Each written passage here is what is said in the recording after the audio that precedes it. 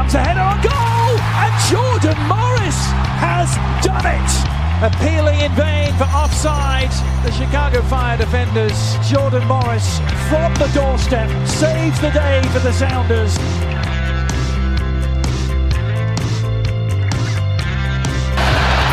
Cleared.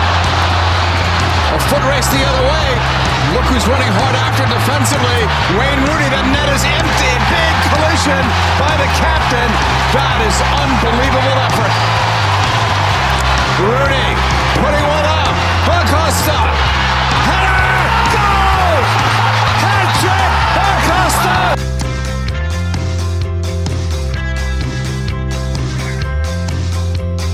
Paul picks it up. Paul's cross, Ibrahimovic!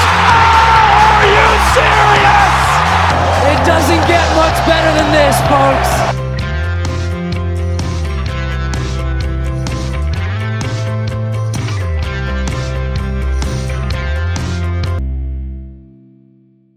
The Stateside Soccer Show with Logan and Jordan. Hello and welcome to the Stateside Soccer Show, the MLS podcast of the year, runner-up. Unfortunately, we lost out on the big title. And with me, though, is a man who finished in the top 5 of MLS podcast co-host Logan Stumpf. I want to see the list of people who I've run up against. I think like Dan Kuzer would definitely be one of them. Like I feel he's up there. Definitely up there. I got to feel like the Weigels. I don't know how that show works because there's so many of them. So I imagine the Weigels are 3 and 4 in behind Dan and I. And then number 5, I guess I got to go with Todd, even though he kind of hosts his own show by himself. He's got to be his own co-host too sometimes. So. Yeah. I feel like Todd Lewis is another good shout. Maybe some Jack and AJ. I hope they're feeling better. I know they were both getting smacked around. AJ, hope you're feeling all right. So saw that the final third guys weren't feeling up to par. So hope everything's good there. I know it's probably even worse now because of the loons, but I guess we'll get into that. We will get in that. We got a huge show, actually. Jordan weekend, whatever. We got a huge Jordan, how you doing? I mean, number 1 host in behind Andrew Wiebe. That's pretty. Is that true? I didn't think I won that. You don't need to look that up at any point in time during the show, but just kind of go with it. Andrew Wiebe took first, but you were a close second. Oh, it's just like in most people's hearts. But we have a lot of news. We have stuff that we did not think we were going to be talking about today, like the 28 home openers that we have to talk about. We got goalkeeper of the year and some movement and not comeback player, new player of the year that we'll be talking about. And then we actually have the games to talk about. There's also, we can look at who's already qualified for the CONCACAF Champions League for 2022. And, of course, we had a Canadian championship that was crowned as well yesterday. So, and we have to look forward to Tuesday's games. So, I guess enough beating around the bush here. We're going to get into that. Before we get to the games that we just watched, though, we're going to look at some of these news items. So, let's start with LAFC. Cristian Arango named Newcomer of the Year. I think we picked this last time when we were looking at it, right? Like, yeah. I stupidly said somebody else, and then I corrected to Arango when you look at those numbers. 14 goals in 17 games or matches, man. That's insane. It is insane. He deserves it. Congratulations. LAFC need it for next year, obviously. As Bob Bradley's out, we didn't even get a chance to talk about that yet either. Yeah, I guess let's real quickly say Matt Turner was goalkeeper of the year. We all kind of thought that would happen. Mm-hmm. He actually had a better season last year and Blake won it. Mm-hmm. And then Blake had a better season this year and Turner won it. So, I mean, whatever. It's usually whoever wins the Shield, I think, in most cases. And should be. And that happened. Yeah. Oh, we also had Pepe winning Young Player of the Year, whatever they call it. Which I thought was not correct. I thought it should have probably been Tajon Buchanan. Yeah.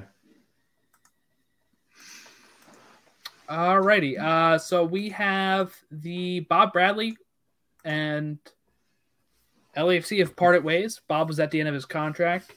They're not going to sign an extension. He is walking away. I think most people have kind of put the pieces together saying, well, if Chicago job is taken, which a lot of people pegged him for because he had coached them in their first season, and you have some of these other jobs that are kind of getting snapped up. Toronto, right? I think most people love Bob Bradley in Toronto. He has his kid playing there for as long as he's going to play there. I was going to say Josie is a connection as well from the national team, but Josie's going out, it sounds like, leaving Toronto. And to me, I think when we get into preseason predictions, if he goes there, I'm putting him down coach of the year maybe. I'm thinking he could do a Bruce Arena type renaissance for Toronto there. And it makes sense for Tim Bezbatchenko to leave Toronto at this point because some people assume Bob would probably have a lot more control for bringing players in. So what are your thoughts on him leaving LAFC? And then we'll talk about the LAFC side of it a little later, but just on the Bob side. And, are you as gung-ho as I am about going to Toronto?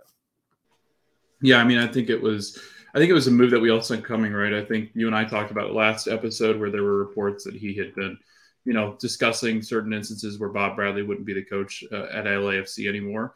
And sure enough, we'd come up with the news that he'd no longer be with LAFC. And then when the links started dropping, Jordan, you and I talked about it. We were texting going, Toronto would be a perfect fit. I think that, like you said, the Bruce Arena effect, kind of having that same effect with Toronto. And correct me if I'm wrong, wasn't he making the player personnel decisions at LAFC? Like, wasn't that his? Like, I think it was John Thorrington doing. Because I thought they had given him a big leash to bring in a lot of his own guys. I mean, obviously, I know that he's got a big say in what's going on as far as personnel is concerned. But I thought as far as LAFC concerned, he had a big part in that. But I guess you can look that up while I'm talking. But first coach of LAFC, parting ways, 58, 34, and 32 record with the club. Trip to the CONCACAF Champions League final. Coach of the year 2019. But man, this team just looked uninspired, even with the injuries, even with the coming on of, I guess, Arango, the coming player of the year. I think that there's a lot that LAFC needs to do and to revamp. And I think that firing Bob was probably the best move as far as trying to get some new blood in here. I think, unfortunately, I don't know if it's technically a firing. I guess parting ways. Yeah. But I mean, not signing on for another couple of years, I think it leaves LAFC in a weird spot. I know that Vela is getting up there in age and he had a hard time staying healthy. Again, we talked about, different guys there. Atuesta, how long does he stay? How long does Rossi stay now? You've got guys like that just, Mike Anthony, he left early and was traded because it just wasn't working out. So that system was just falling apart. I think in Toronto, he's getting a club that, you and I talked about it too. Like with Toronto, this team was dying and it needs to be revamped and it needs a overhaul. Their defense was just not as good as it had been, which was a big staple for Toronto for so long. They had a really solid back line that they just couldn't get healthy or playing well this season. And then again, their attacking problems. Pozzolo he didn't play as much this year as, the reigning MVP hadn't played as much. So it was interesting. I think that, when you look at this Toronto team, I think you've got a lot of good pieces. And I think that Bob, if he does end up going to Toronto, ends up making this team a lot better. But I think it'll take time because this team is just in a really big hole. Yeah, I think it's a great landing spot if he does go there. I think,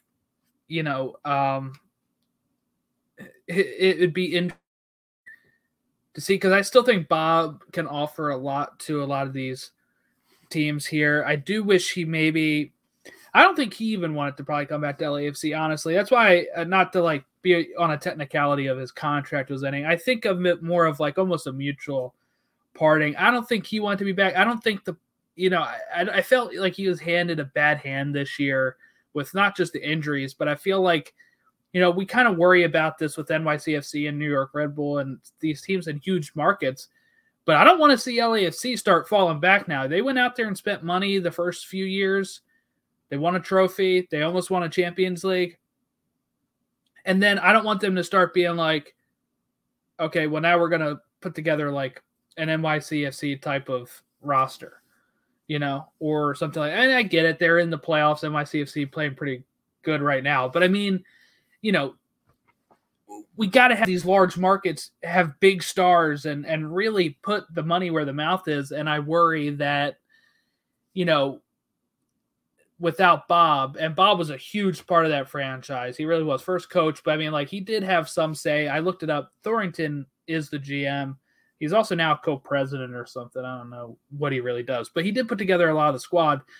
But, Bob was in it. If you watch the ESPN documentary on ESPN Plus, what is it, We Are LAFC or whatever it is, there are really great moments with Bob there and shows how he led this team. I think he was frustrated with the team as well this year. I mean, how many times did he near the end of the season, he pulled 3 subs in like the first half, right? I mean, he was pissed. It's like 30 minutes in. It was like, okay, you're done. Yeah, he was pissed with the way that they were playing, with the way they're doing. And I think that's part of it too, is I think he was done with it. I think they were done with him.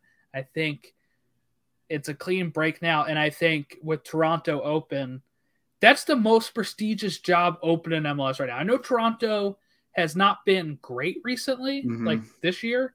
And I know their early history, they weren't great, but they had a stretch where they were like the best team in the league. And if you can go there and turn that back around, and also your son's there, so you're probably going to see your grandkids and all that stuff all the time. Like, that is probably perfect for somebody like Bob right now. He's got good pieces. I mean, if I'm Toronto, I want Bob. Yeah. No, I totally agree. I think it's the excellent project. I mean, he's young enough to where he'll be there for some time. And I think that it might be one of his last hurrahs. And I think that he'd be willing to build this team up. I think he likes these kind of projects. I think he liked it with the LAFC. This is a different challenge. He gets to coach Michael. And Michael, I think, is in that same trajectory as I think he'll end up coaching one day. So, I think there's a lot to consider here. You've got really good young players. I don't know how long, some of these guys might stay or go dependent upon what he wants in them. But you got guys like Ayo Akinola, who, had an unfortunate injury that ended his season, but he was, he was becoming that really dangerous player. Jacob Schaffelberg was playing extremely well. Guys like Jonathan Osorio had played well. So you've got nice pieces, Richie Larea. You've got really, really nice pieces to build around. It'll be, shedding off some of the older players that might not be, fit enough to play these, these kind of games anymore. I know they've got some aging players.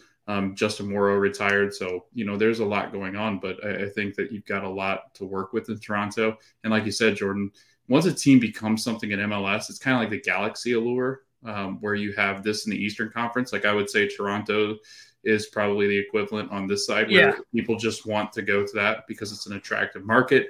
It's a beautiful city. People like playing there. I think it's interesting. Yeah. So I don't know. Very interesting. I'm curious to see where Bob ends up. Yeah, I don't know. I mean, if I'm any team in the league, I am except for maybe a select few, I am evaluating my coach right now, and I'm saying we have Bob Bradley out there who just won a Supporter Shield like 2 years ago, breaking the MLS record back then. Like, I'm sorry, who else is like curtain safe, right? But there's some real people that you look at. Pineda's probably safe because he just got the job at Atlanta. But there's some coaches you look at, and you say Bruce is safe, obviously. You look at and say, okay, who in especially the East? I don't know, like Miami. If I'm Miami, I'm like, Bob Bradley's available. I think that might work better than Phil Neville. Yeah. Cincinnati, they're going to go a different direction. Yeah. I don't know. There's the rumors, I think. Yeah. I'm not sure if they announced it yet or not. it'll be interesting too, because I think, that you've got expansion clubs coming. You've got Austin's in disarray, and I don't think they'd move on from Wolf. Not yet. No. Not yet. So, like you said, there's some opportunity. I doubt that maybe, I guess, Houston, but that wouldn't be very attractive to me if I was Bob. I honestly, like you said, I'd honestly say that even though Toronto finished as poorly as they did, they're still, it's a blank slate almost. Yeah. And your son's there too. Like your son, I think they have a great relationship. I think that he would enjoy coaching Michael again. So I think, I don't know. I think it's very likely that he ends up in Toronto. A lot of sources out there saying that he's considering it. So let's look at the CONCACAF Champions League 2022. Montreal became the fourth MLS team to clinch a 2022 spot with their 1-0 victory over TFC in the Canadian Championship. This is another tournament that TFC used to win all the time. Montreal, which reached the quarterfinals in their last appearance in 2020, are going to compete in the CCL for the 5th time. This is from MLSsoccer.com. So as rewards for finishing atop the West, Rapids have qualified. The Seattle will be in for having the next best regular season record outside of the Rapids and the Revs, and the Revs have made it with the Supporter Shield.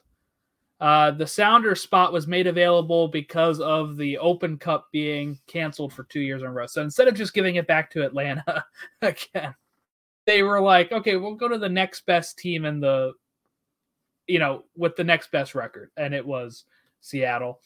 So as it stands now, the Revs, Rapids, Seattle, Montreal, and then the next spot is that coveted MLS Cup champion spot. So whoever wins MLS Cup, that's your next way in. So when I look at this list and I see where did it go?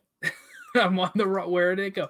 I see 2 West teams, 2 East teams. I'm interested. What wins out? The third West team or a third East team? Should be very interesting. And of course, if the Revs win MLS Cup, it's going to go to one of those the runner-up in the MLS Cup. Typically, is how it goes. But if that team is Seattle or Rapids, I don't know. I guess it's going to go to somebody else in either in the playoffs or another one in the standings. I don't know if we have that list yet, but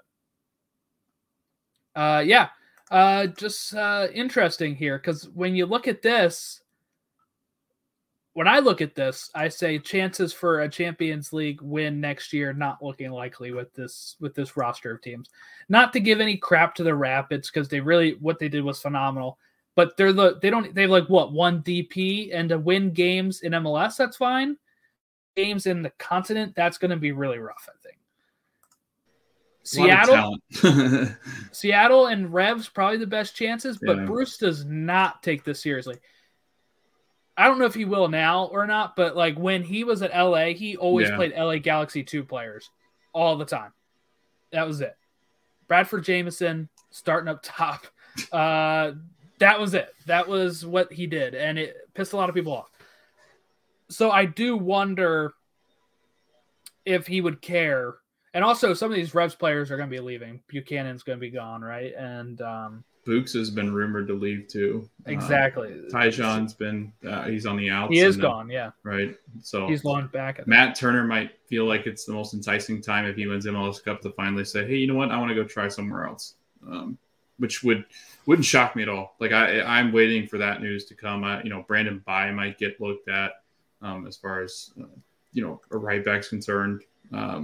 So I don't know. Like like you said, Carlos Heel, I think, is staying. I wouldn't see him going anywhere because he's a little older. But I don't know. You never know with some of these guys. Yeah, company, you leave. I mean, yeah. What else is there to do other than Champions League? I guess at that point. But one Supporter Shield, they win if they run the gauntlet, then. And like you said, I don't know if enough of them find it alluring to be like, hey, you know what? I'm going to, try to win a Champions League in CONCACAF. I think it's much more entertaining to go, I want to go try to win in the championship over in England. So, So yeah, we have those. So whoever wins MLS Cup, or if it's already one of those teams, we'll figure out what happens there. But let's quickly talk some of these home openers before we get to the game. So home openers for 2022. The season is kicking off on February 26th, which is a Saturday, and you have Columbus at 3:30 against Vancouver, opening up at Lower.com Field in Columbus. LAFC versus Colorado. That's going to be a pretty good game. 3:30 at Bank of California Stadium. 5:30 is Dallas versus Toronto at Toyota Stadium. Austin gets Cincinnati at Q2 Stadium at 6 o'clock on Saturday, the 26th of February. DC versus Charlotte at Audi Field at 6 o'clock. San Jose versus Red Bull New York at PayPal Park in San Jose. That's at 6. Miami versus Chicago at 6 at Drive Pink Stadium. 7:30 is Portland versus New England at Providence Park. That should be a pretty interesting matchup. And we don't have a time for this for whatever reason, but Philadelphia versus Minnesota at Subaru Park. Interesting, that one doesn't have a time, but and everybody else does. Maybe it's going to be a national TV. That's what I was thinking. Because the other one is Seattle-Nashville on Sunday without time. I'm wondering if that's going to be a national game. That's definitely going to be national games now that I look at the teams, because that if I had to pick like a marquee, a marquee matchup, that would be the first one on the day one, and then the second one. Although DC and Charlotte, I feel like Charlotte's got to have a national game. Maybe they are the national game out of the 6 p.m. games. Just seems weird that they want to have a time then for the other one. Because usually the TV, I think, sets the times. I do wonder. I'm going to say 8 o'clock. That's my guess. That would be brutal. Cold in February at 8 o'clock. I was going to go. Now I'm like, I don't know if I'm going to go. But maybe earlier. I don't know. I doubt they'd play at like 1. I don't know. I think ESPN loves those like 1 p.m. kickoffs. Yeah. But yeah, so this is a pretty interesting Saturday start. A lot of interconference. Look, okay, so if I don't go to Philadelphia versus Minnesota, we should live stream DC Charlotte. Yeah. I think that would be fun because of Charlotte's first game. Yeah, plus there's other games going on. Or you come up here in February and we go to DC because that's like an hour and a half away from me. We see Charlotte's first game. It's at Audi. I thought it was at Charlotte. No, it's at Audi. Yeah. That's weird that they're not playing. I would have thought that they would have easily have played Charlotte. No, they're starting their home game in the following week against LA Galaxy. But yeah, so then Sunday, February 27th, we have Orlando opening up Exploria at 1 o'clock against Montreal. That's a boring matchup. Atlanta versus SKC at Mercedes-Benz. Galaxy versus New York City at Galaxy's Dignity Health Sports Park. I still call it StubHub Center. We have 7 o'clock Houston versus Salt Lake at PNC Stadium. And then Seattle versus Nashville at Lumen Field. That's probably a 10 o'clock kickoff, honestly. That'll probably be an FS1 game or something. Nashville's got it brutal, man. They're only an hour behind the East Coast, so it's like that they are constantly having to play in a different time zone, it seems. Them and Texas are the only ones that share the same time zone. Yeah, we really need, once we keep growing, we're going to need a central division or something. Yeah, you got to have one, I think. You'd have like Chicago, SKC, St. Louis, Nashville, Texas teams. That's 3 teams there. Nashville. You have a pretty good amount in Minnesota. the central time zone now. Minnesota. Yeah, you just have a central, and you do all west and then all east. Mm-hmm. That'd be fun. And you could clump in, like in the central, you could easily clump in, because it's only an hour behind. You could clump in like the Ohio teams too, because that seems to be the teams that get clumped in with the central divisions of different sports. So. There you go, unless we're realigning for you. So then Saturday, March 5th, New England opens at home against Dallas at 1:30. Toronto opens up against Red Bull at BMO Field. That's going to be Bob Bradley there, coach. We're just going to... A lot of bald guys that day. We're just going to say we broke that story. It's going to be Bob Bradley there. 3:30 is SKC versus Houston at Children's Mercy Park. Montreal versus Philadelphia at 4:00 at Olympic Stadium is Montreal opening up theirs. Chicago opening up against Orlando at Soldier Field. Colorado versus Atlanta at Dick's Sporting Goods Park. Salt Lake versus Seattle at Rio Tinto. Vancouver versus NYCFC at BC Place. Minnesota versus Nashville at Allianz. Cincinnati versus DC at TQL or West End Stadium. And Charlotte versus Galaxy at Bank of America Stadium. That's going to be a primetime game. 8:00. That's going to be on one of the big networks because it's going to be their first home game. That's what's going to happen. Is that and then, LA? Yeah, sorry, that's LA Galaxy? Galaxy, yeah. Okay. Why don't they have that? Is LAFC on here? They're probably no, they're not. Maybe that's why they didn't denote. Yeah, they're sitting that weekend. It's confusing. Saturday, March 12th, NYCFC open up against Montreal at Yankee Stadium. Yay. Sunday, March 13th, Red Bull opens up at Minnesota at Red Bull Arena. And Sunday, May 1st, Nashville opens up at Philadelphia. So Nashville is going to go the first 2 months away from home. That's going to be really tough for them. But then they're going to have a really good stretch at the second half of the year, I think. But with them being in the West, that's really going to be bad. But they're going to have a whole new stadium opening on May 1st. That is going to be fantastic. I wish I could go to that game. That's going to be Philly is opening it up. That's pretty cool. Yeah, May 1st, man. Fly down. Just go. Just do it. Oh, we're also in December, by the way. Another news point here. In December, we're having an expansion draft for Charlotte. So we'll see how that goes. We could cover that. When is that? Do they know a time? It's last time. I think last year it was literally like when noon. Austin opened up. It was like 12 or 2 o'clock. It was during school.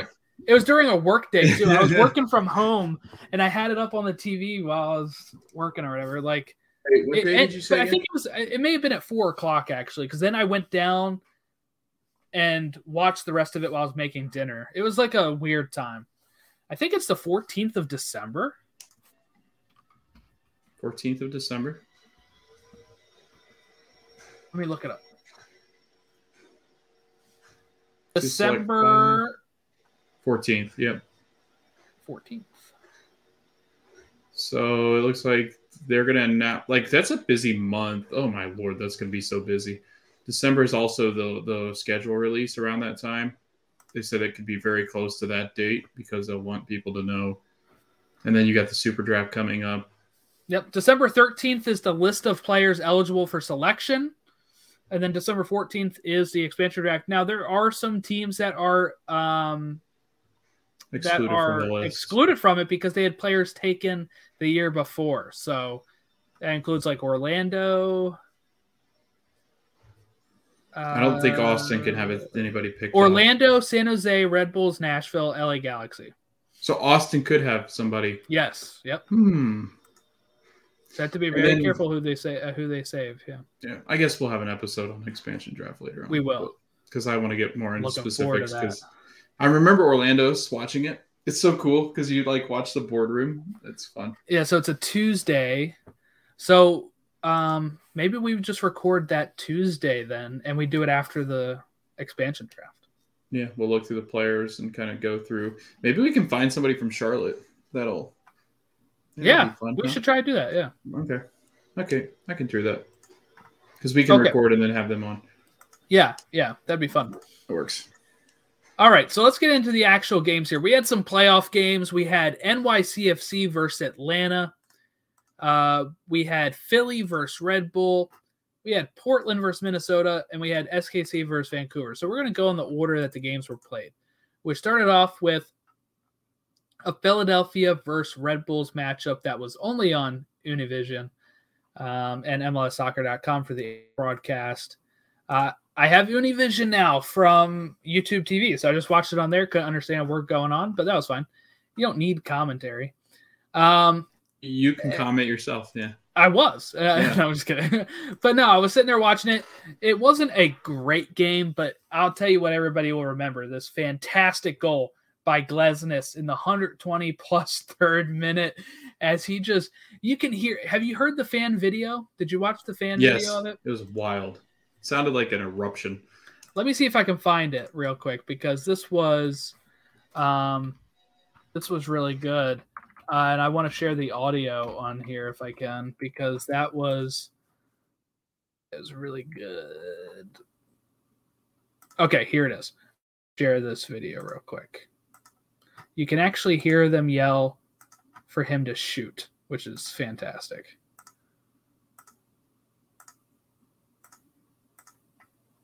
All right, here we go.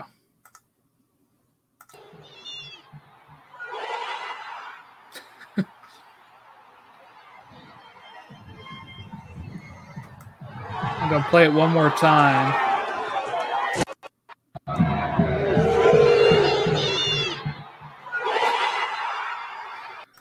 That's incredible. I love that. It's a really, really great goal, and you can hear them yelling "shoot!" Yeah. And he just does it, and it goes in. You weren't nobody was expecting that except for me, because I guess my YouTube TV was a little behind, so I got the darn score notification before it happened. Ruined the whole moment for me. Jordan running through the house with his Union jersey off and sliding to his knees.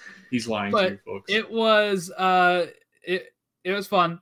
My friend Rich was there. My friend Todd was there. We had a lot of people there in Union fandom. I couldn't be there because I had to do other things, but it was fun to watch on TV and just be able to see that place erupt at that goal. And just, I don't know, Union have not won many playoff games. I think that's their second ever, both against Red Bull. So there's a good part of the rivalry there.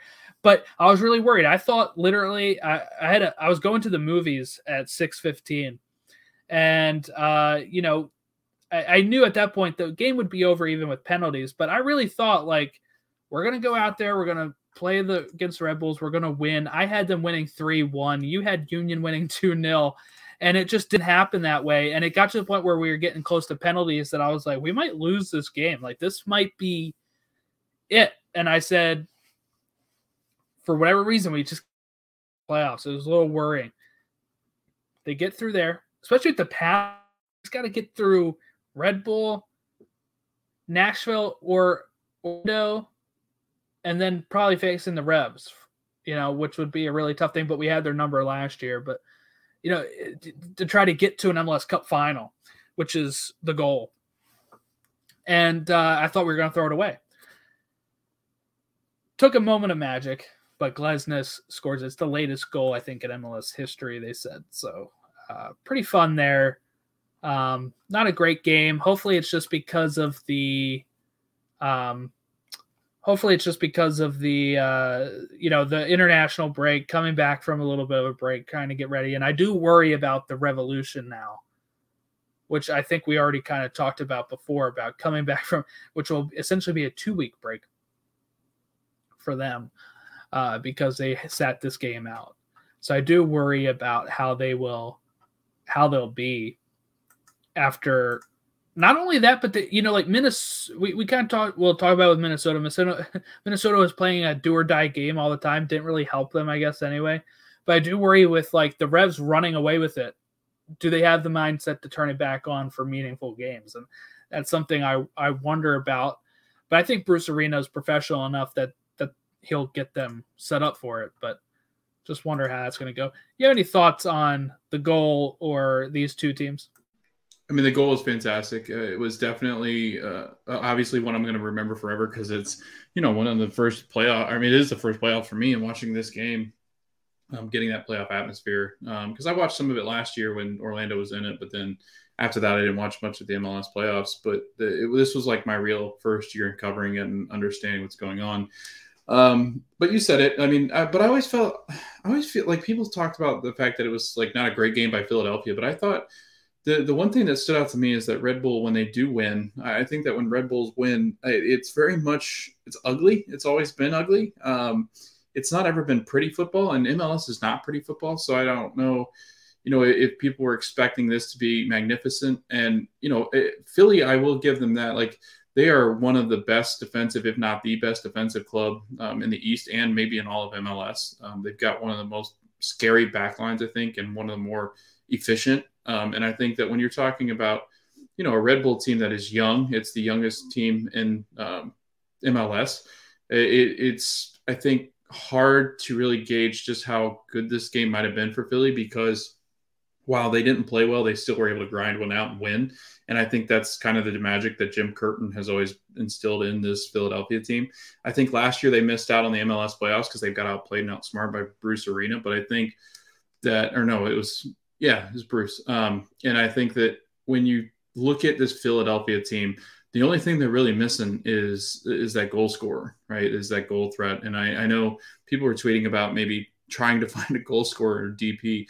They can't find one now, but they can find one coming up in the off season. They've got 2 months, since it's a crazy turnaround, to try to go and find a goal scorer. But I think that if you're Philadelphia and you're a fan of the Union, I think that if you're looking at an exit, it would have to be because you just didn't score. I think you're going to defend just as well as anybody. And I think that while Nashville is good cohesively, I think that there's an ability there with Philadelphia hosting that game to kind of stymie a Nashville attack or an Orlando attack, especially. Both those teams aren't like Revs worthy in the attack.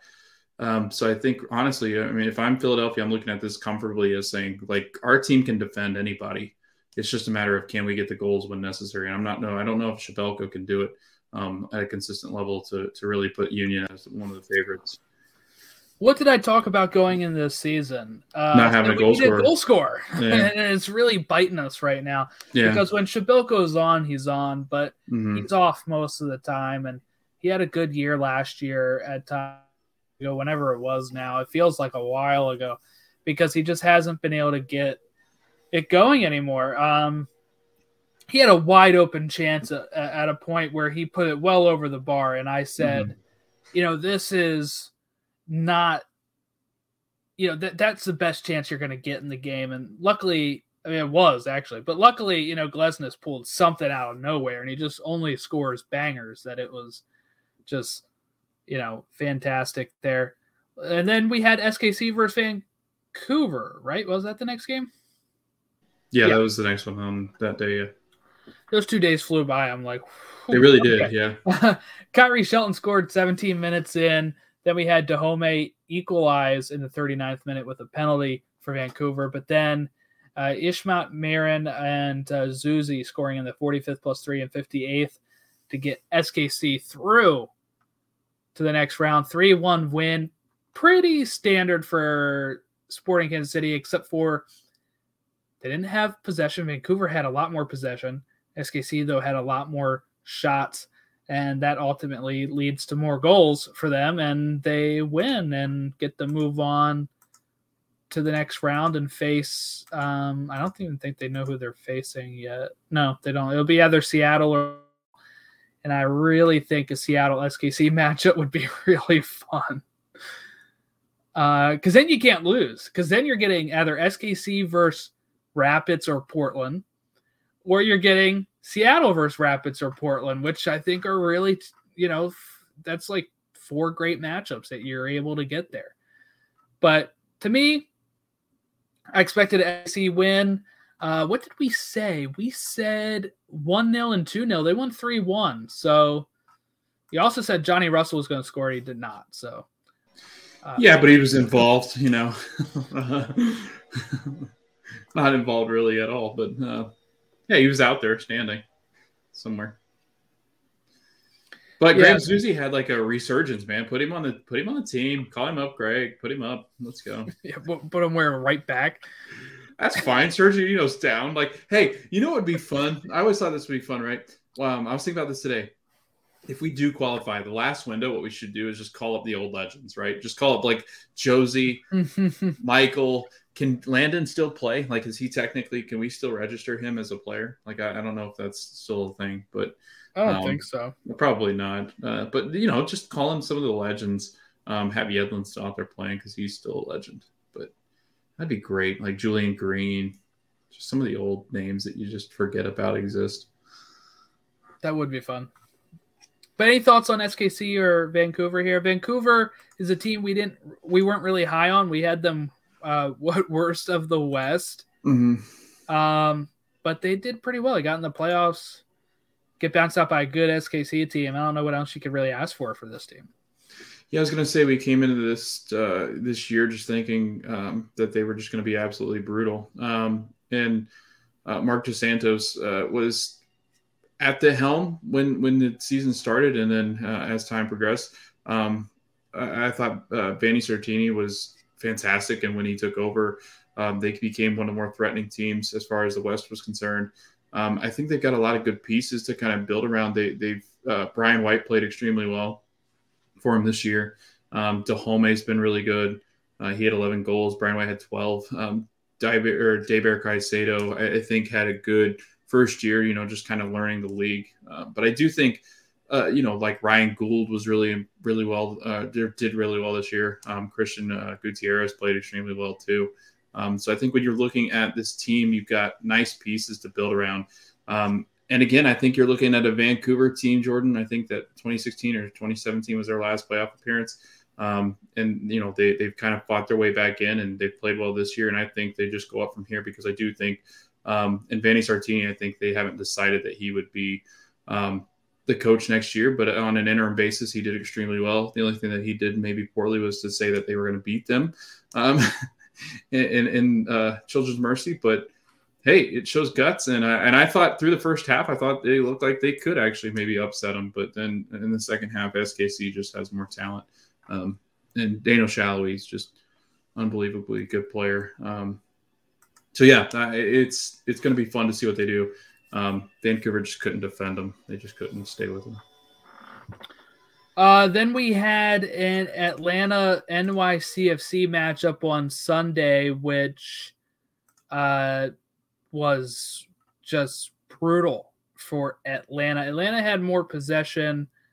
NYCFC had more shots, but really, I just felt like NYCFC really did well this whole game. And then, coming out of halftime, scoring 2 goals in 4 minutes, 49th and 53rd minutes by Castellanos and Kalins, really just shocked. It's like Atlanta didn't even expect that to happen coming out of the half, and like they were still in the locker room. And then they get a red card in the 90-plus third minute. It's all kind of over at that point. But I don't know. I mean, it was one of those games by Atlanta, and I think this is where it shows how important it is to have a good season. NYCFC got the home game. They were able to play on their turf or their outfield, and then they were able to get the win. Where if Atlanta hosts, it might be a whole different story because of the new atmosphere around the team and how Mercedes-Benz Stadium can be and all that kind of good stuff. But unfortunately, this is why you have to finish in those top 4 spots. When we talked at the beginning of the year and everybody says we need to finish in those top 4 spots, it's because of games like this.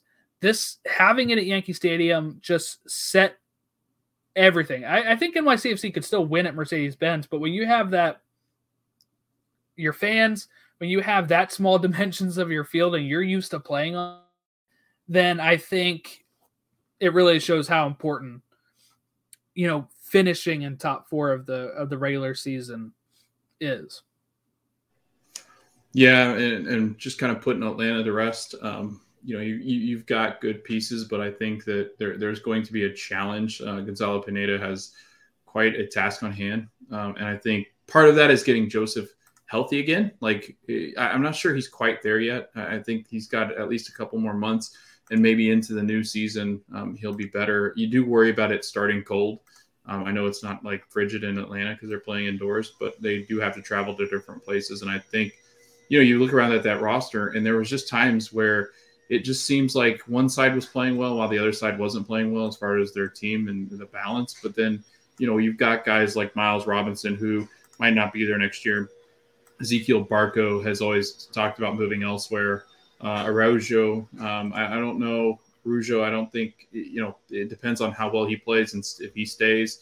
Again, I think that's a big piece too that they need next year. And if he doesn't play as well as he did to come on this year and then play as well going forward and with that team, I think that's a problem. But Marcelino Moreno, had a good year off and on. It was like a roller coaster ride with Atlanta, it seemed. And then Guzan's not getting any younger. And that's a big piece too that I think a lot of people are missing as time goes on. Can their defense really be as formidable if you got the aging goalkeeper with some of the makeshift pieces that you're going to have in the defense? And I think they were changing formations constantly to try to figure that out. And you can't do that in New York. And when you want to try to go up against the NYCFC team that's playing in a makeshift soccer stadium that completely is a home field advantage, it's really difficult to beat them. And I think that's where they kind of run into the problem is NYCFC and Castellanos are just so good right now and in form. I think that they are easily one of the more formidable teams in the playoffs that they could have run up against. And unfortunately for Atlanta, it just didn't pan out this time. Yeah, it's, I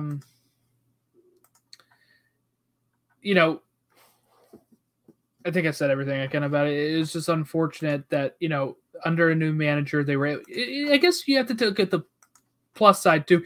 They were able to get to this point after firing their manager and really being like really piss poor the whole season, I guess, up until that point.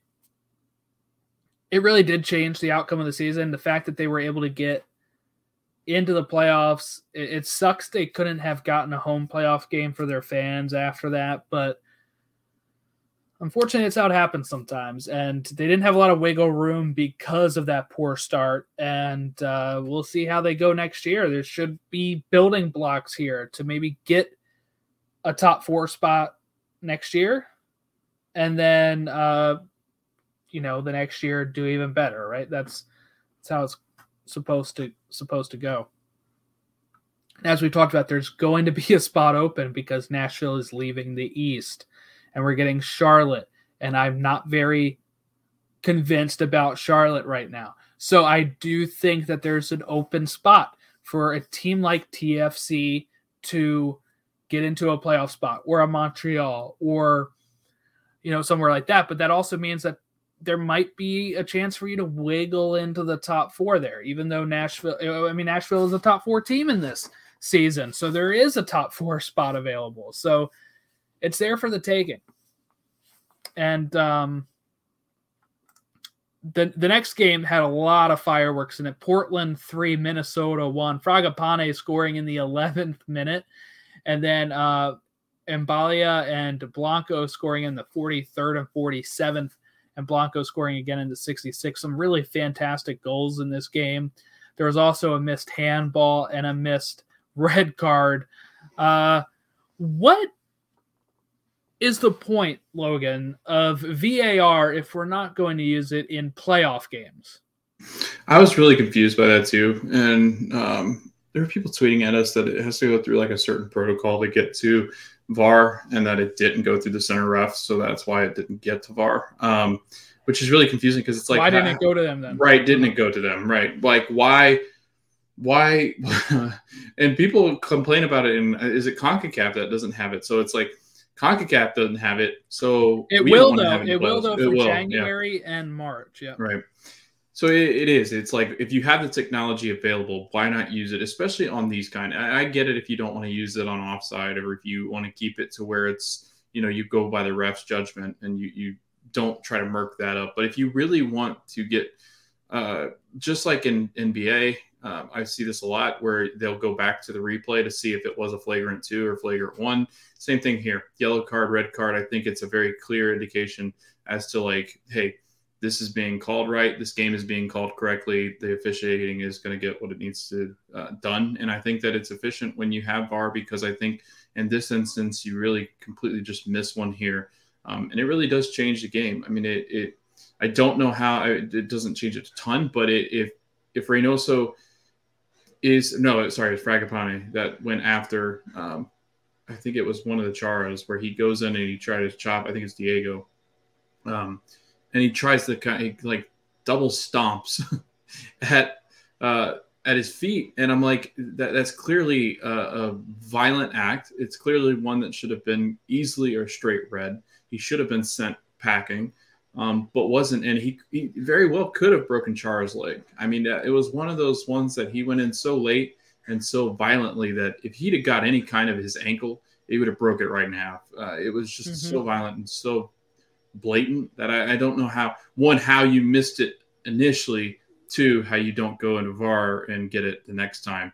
and you just let it pass as if nothing has happened. So it's a, how do you miss this and how do you not let this go to VAR? I don't know. So my whole point is we have VAR to get the calls right.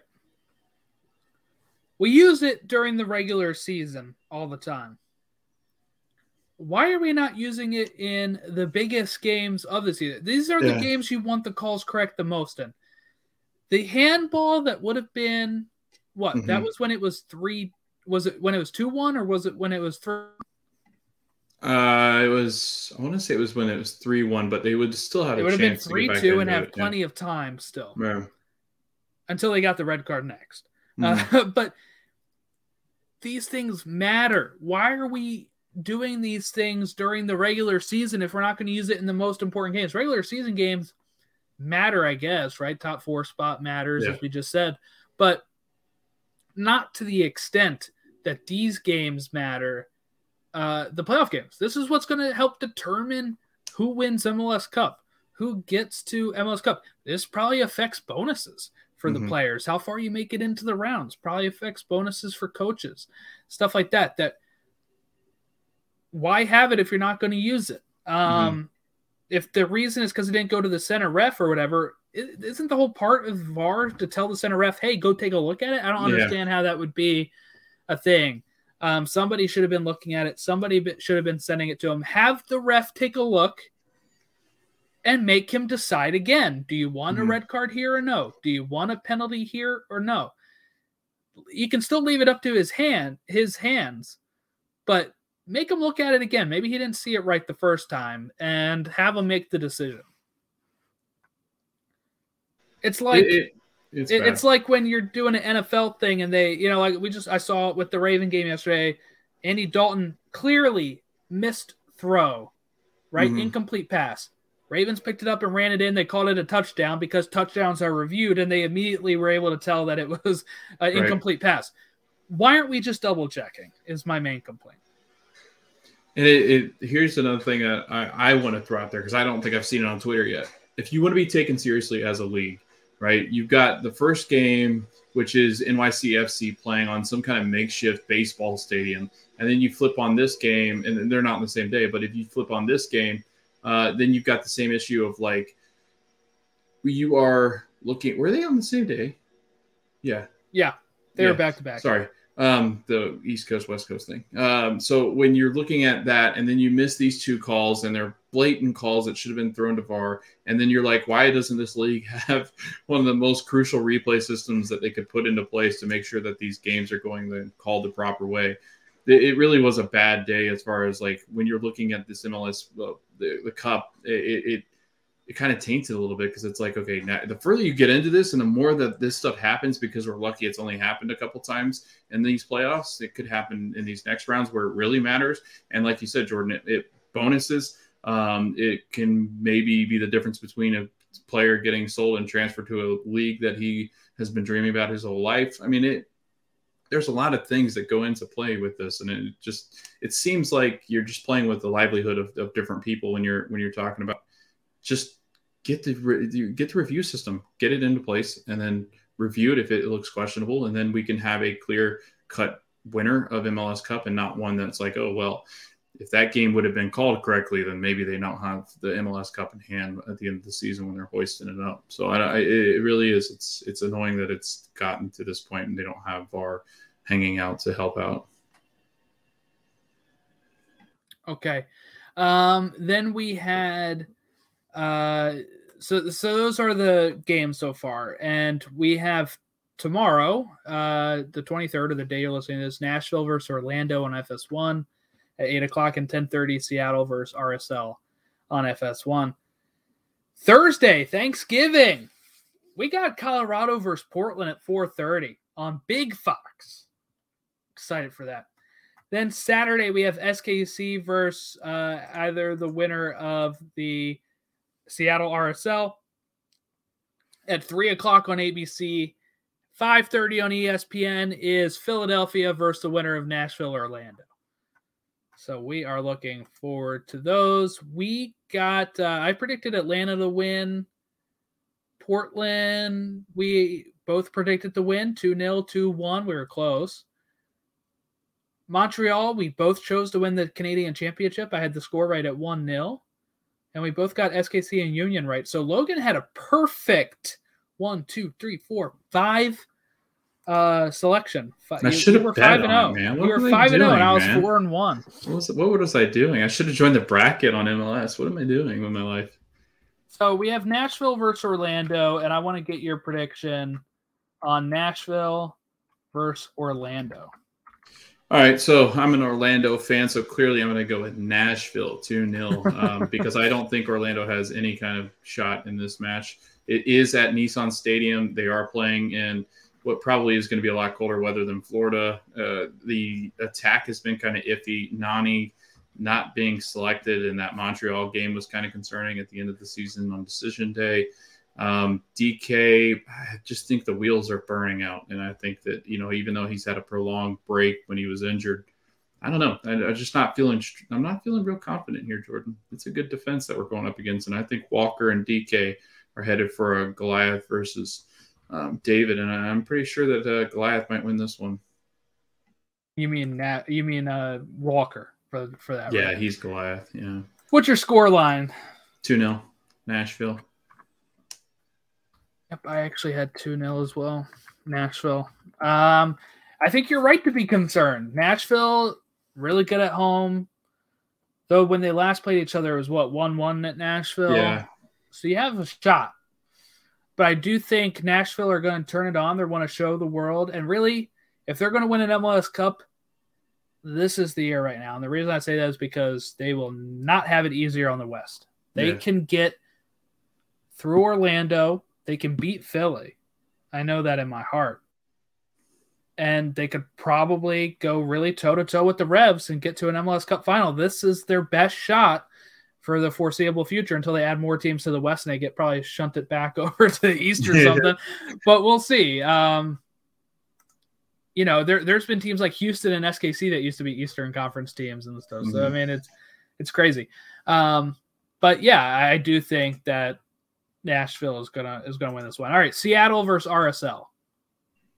All right, so Seattle's got a couple of interesting pieces. I mean, Nicholas Lodeiro hurt, could play, probably will play. Jordan Morris hurt, could play, probably will play.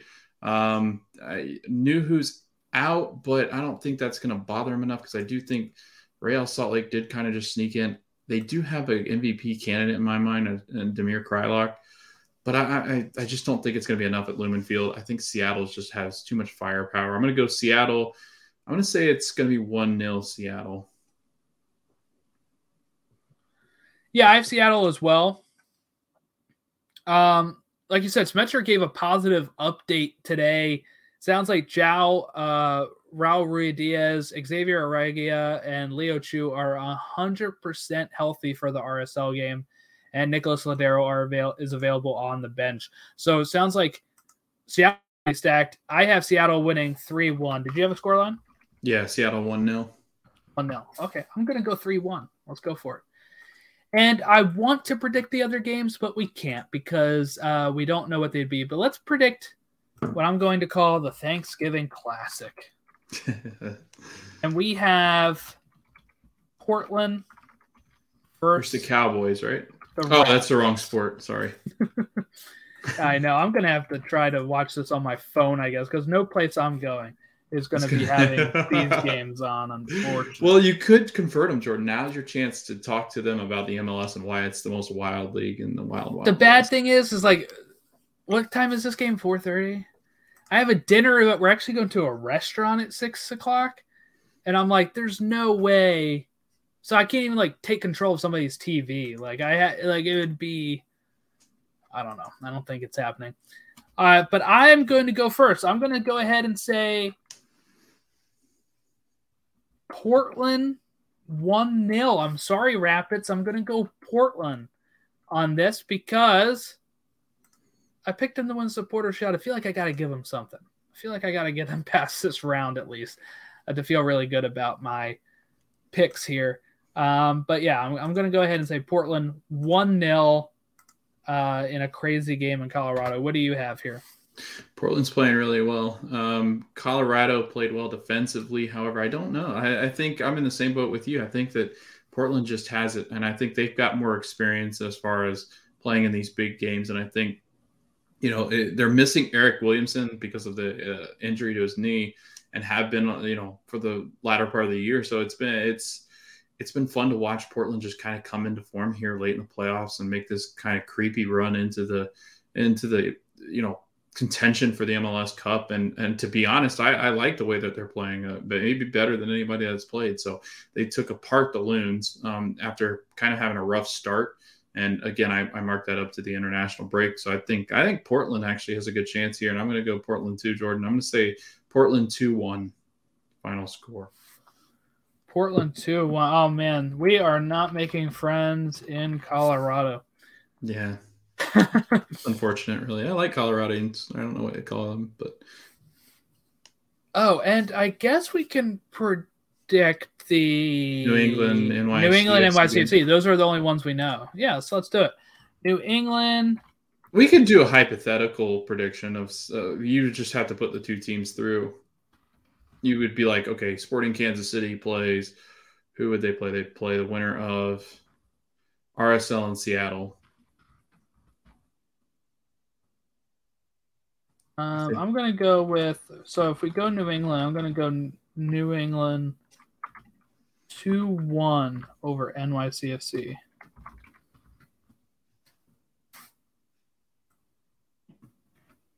Yeah. What do you got? New England 3-0. I'm going to say it's a trouncing, dismantling of NYCFC. That'll probably bite me in the butt. They'll probably be exiting after 3-month-long break they've had or whatever. So if we picked Seattle, right, versus SKCs, so we against RSL. So let's go ahead and do SKC versus Seattle, since we chose Seattle. And that's going to be at Lumen. No, that would be at SKC. What? Why? Seattle's number 2. Oh, yeah, you're right. Seattle's 2, SKC 3. Yeah, so it'd be Seattle at home. I would have to go Seattle. I think that'd be a really good matchup, though. It'd be a fun one. I think that would be a blast. Like, these are going to be some really good matches this coming, semifinal week. I mean, there's some really good teams that are going to be playing. I'm not going to do score lines for this since we don't know who's going to get through. So I'm just going to say Seattle beats SKC if they get there. Yeah, I was going to say Seattle beats SKC if they get there. All right. And Philly versus we both picked Nashville. Oof. I'm going to say Philly at home is so hard to beat.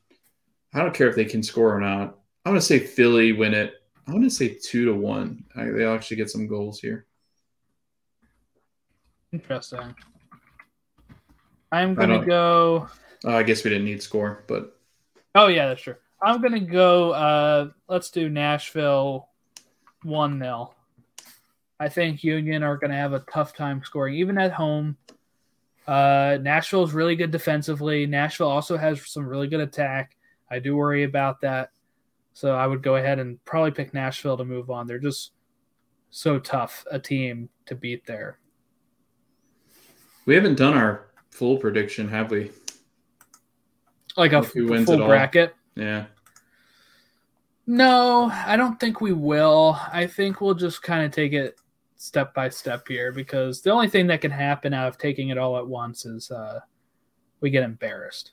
And we lose. I think Vancouver wins it all. Oh, yeah.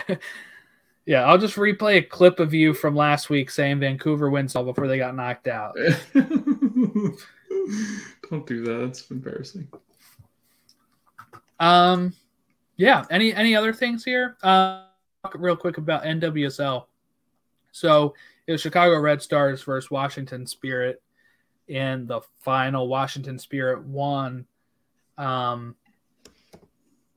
had a lot of issues with their coach that got let go mid-season, abusive stuff.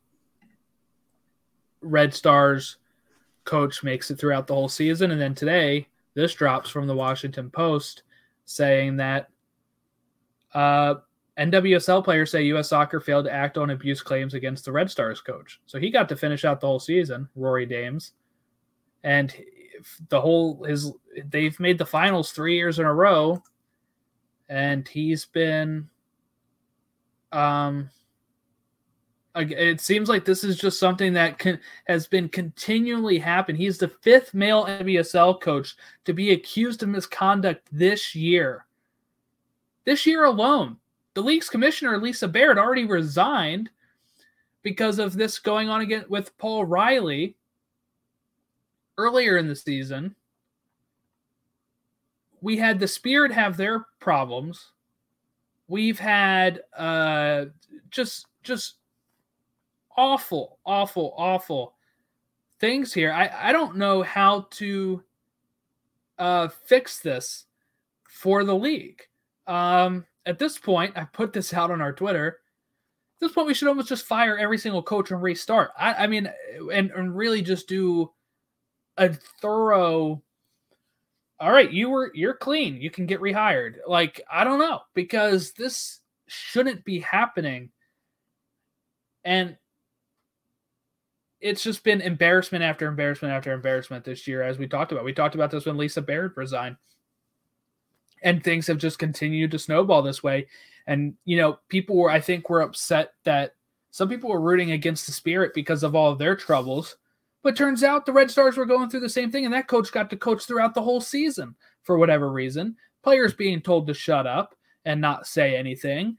And now it comes out at the end of the season here, after he had already resigned. He had resigned. He wasn't fired. I think there was going to be like a, quietly leaving type of thing. But of course the news breaks and you're like, oh, that makes sense now why he resigned, right? Is because of this. They knew this was coming and they got out ahead of it. And I always said, like, I wanted to get in the NWSL. We were talking about this season, and the Spirit are the closest team to me. Philly doesn't have a team. I was turned off by the Spirit with everything that happened this year, with how the owner's been acting, with how the coach was acting. They're a fun group of players to watch. Trinity Rodman is fun to watch, but I don't know if I can support that team until a new owner comes in. And now I feel like I can't support the league until we get this settled. I mean, this shouldn't be happening. Yeah, and I think it's really tough because it's like you almost want MLS to step into and say, okay, hey, we'll give you the vetting process that we do with our coaches. And I know it's a different kind of thing, but it's got to be a vetting issue. Like it's that, and then it's also the society that we've kind of brought up to be like, shut up and work because that's what you're supposed to do. And you're supposed to not go against the authority figures because you just need to get over it. Nobody likes their boss kind of thing. And it's such an annoying conversation. And it's the generation, it's that 40 to 60 age group, right? That right now, and sorry if you're one of those people that listen to us that are in that age group, but you're probably not one of these people that you're probably yelling at this with us just like we are. And it's the problem with the fact that we just for so long had been the society that like, oh, just get over it, just move on. It's just boys being boys. It's annoying. It's a gross society. It's misogynistic. It's a league that should have been given more of a fair shake. It's the idea that we continuously try to put the NWSL down and below the MLS because they're men, or like the MLS is men and the NWSL are women. And it's still that, you get the same thing with like WNBA, yes. People poke at that a lot. Right. So they're told to just shut up and ignore it because we're giving you money to play and perform in your profession.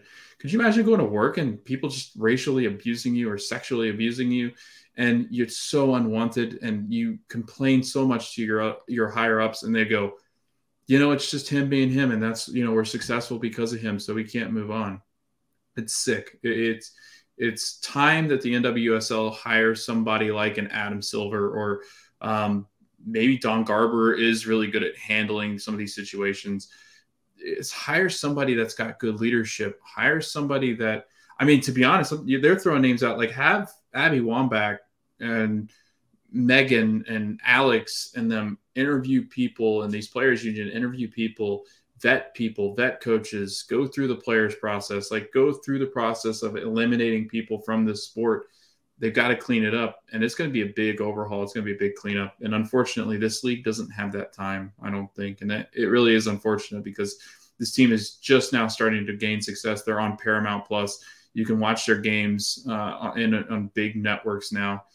The finals on CBS at noon. Yeah, right. And now they've got this to deal with. It's just – and, Jordan, what girl wants to come play here when they can go play in England or – where it's clean, or Spain where it might be cleaner? Like, one of the players who is Canadian who came out against the old Spirit coach just this past week again, public about who she was and stuff, and you know, he gave her a hard time.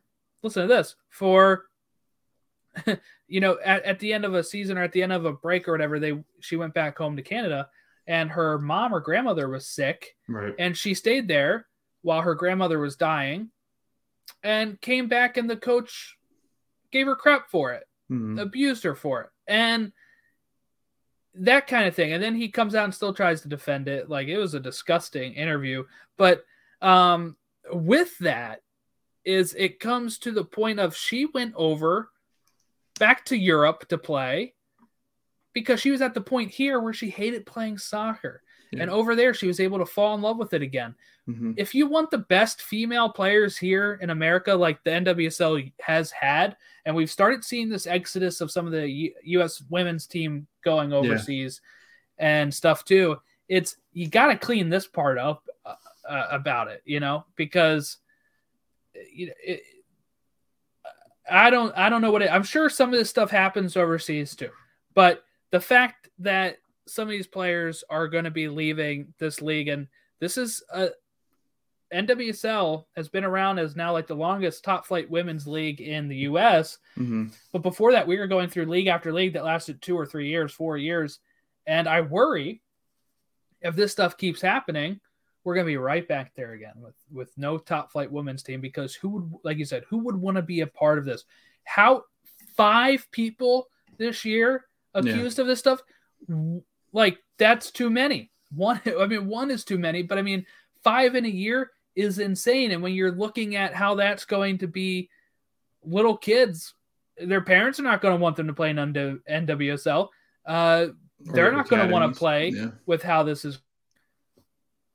Just get it fixed. Clean it up. Enough rant. You can follow us on Twitter at Stateside Show, Instagram at Stateside Show, Facebook.com/Stateside Show, email us statesideshow@gmail.com. We didn't get to talk USA Jamaica, but it finished 1-1. Mm-hmm. Great goal from who was it, Antonio? Scoring that. Couldn't have been saved. There's no way. I did want to talk about that before, but we're kind of past that now. But we're Matt Turner fans here, but no way in hell he saves that either. People in the stadium have said that was unsavable. They had better views than the TV. Get over it. But USA, Canada at the top of the at the group right now. USA in second. It's going to be a tight top 4. We're going to probably be able to clinch top 4 soon, but you got to try to get that top 3 so you don't have to go to a playoff. But that's it. Thank you for listening, and have a great rest of your day. Did they close the curtain on the Red Bull season? Because it felt like they did. That is pretty good. Kamara throwing his body in. It's going to fall for Ibrahimovic. Oh, come on! Thank you for listening to Stoppage Time Soccer Show. We hope that you continue to listen to our show as we recap the U.S. men's national team, Americans abroad, MLS, USL.